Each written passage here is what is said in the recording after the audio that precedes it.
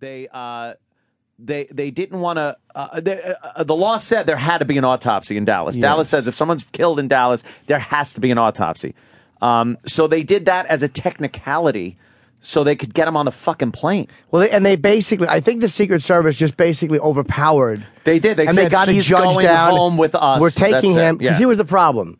They didn't know what was happening. They didn't know. They really thought it could be a Russian plot. It could be a fall. They had no idea in that moment what was happening. So they didn't know if fucking Lyndon Johnson was going to be targeted next. Right. They didn't know who was in Dallas, what they were doing.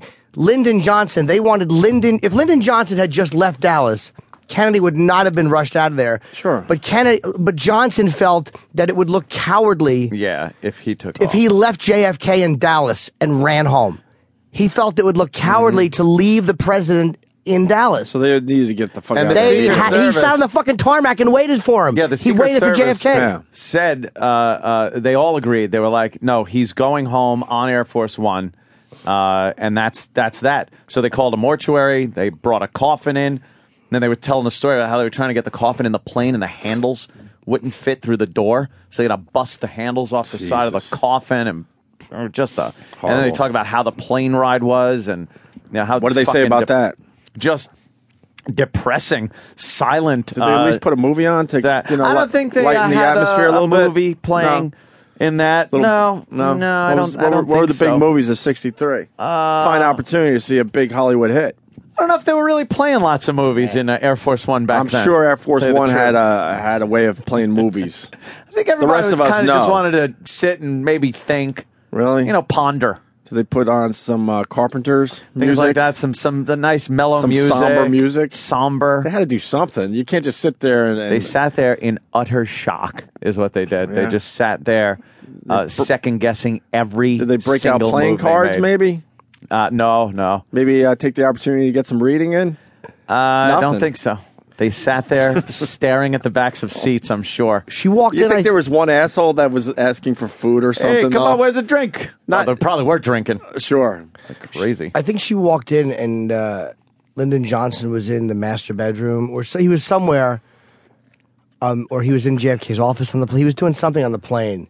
And Jackie kind of walked in, and Johnson got out of it. He felt it was inappropriate too. He was probably covering his tracks to be there. That Johnson, very suspicious of that fucking guy. It's not. It was Lee Harvey Oswald. Really? Look at the pictures of Johnson after he left office with the long hair and stuff. What was that guy about? Something was going on. Kind of took its toll on that man. You think? Working a jackhammer? Yeah. So what is your thoughts on it? You always thought just Oswald? Yeah. I thought just Oswald. Not always. I mean, you always listen to it early on and think, wow, that's interesting or that. But when you have the guys that were right the fuck there, and they haven't been killed in mysterious ways, and they swear this is what they saw and heard, and then they Oswald, were emotionally invested in this. Then that Oswald was a very smart man. Because if you ever been to that area down there in Dallas, we've done it. I've done it a few times now. Like you said, that left turn is fucking a doozy. You got to slow the fuck down, and then he's right in that window. Yeah, setting up his shit. And they have them, all the Secret Service guys, in the window, looking out, and they're saying, "Why not that window?" They go, "That is absolutely doable."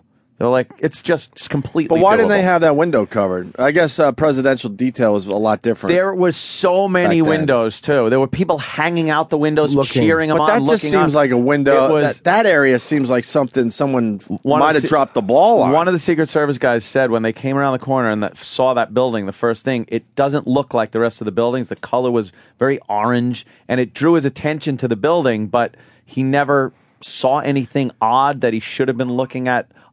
Any more so than any of the other buildings. But he said it did catch his attention. A photographer did look up and see Oswald in the window, and he said he's the same guy. He got a Pulitzer-winning photo, and I forget which photo he took, but he could have gotten a photo of Oswald in the window, but it was not. He thought it was a Secret Service guy because it was before the assassination. He had the gun, and he saw him up there, and he said, of course, he regretted not taking that photo. Someone's got a picture of that somewhere. Maybe it's in an attic. I would think it would come out. It would have been out already. Everyone got their film developed that day. Believe me. You think everybody? But nobody was looking that way. But there's always they're all full. But there's always a few dummies in the crowd that probably don't even realize they have an amazing. It's like the people shot. that have like Picassos in their attic. Exactly.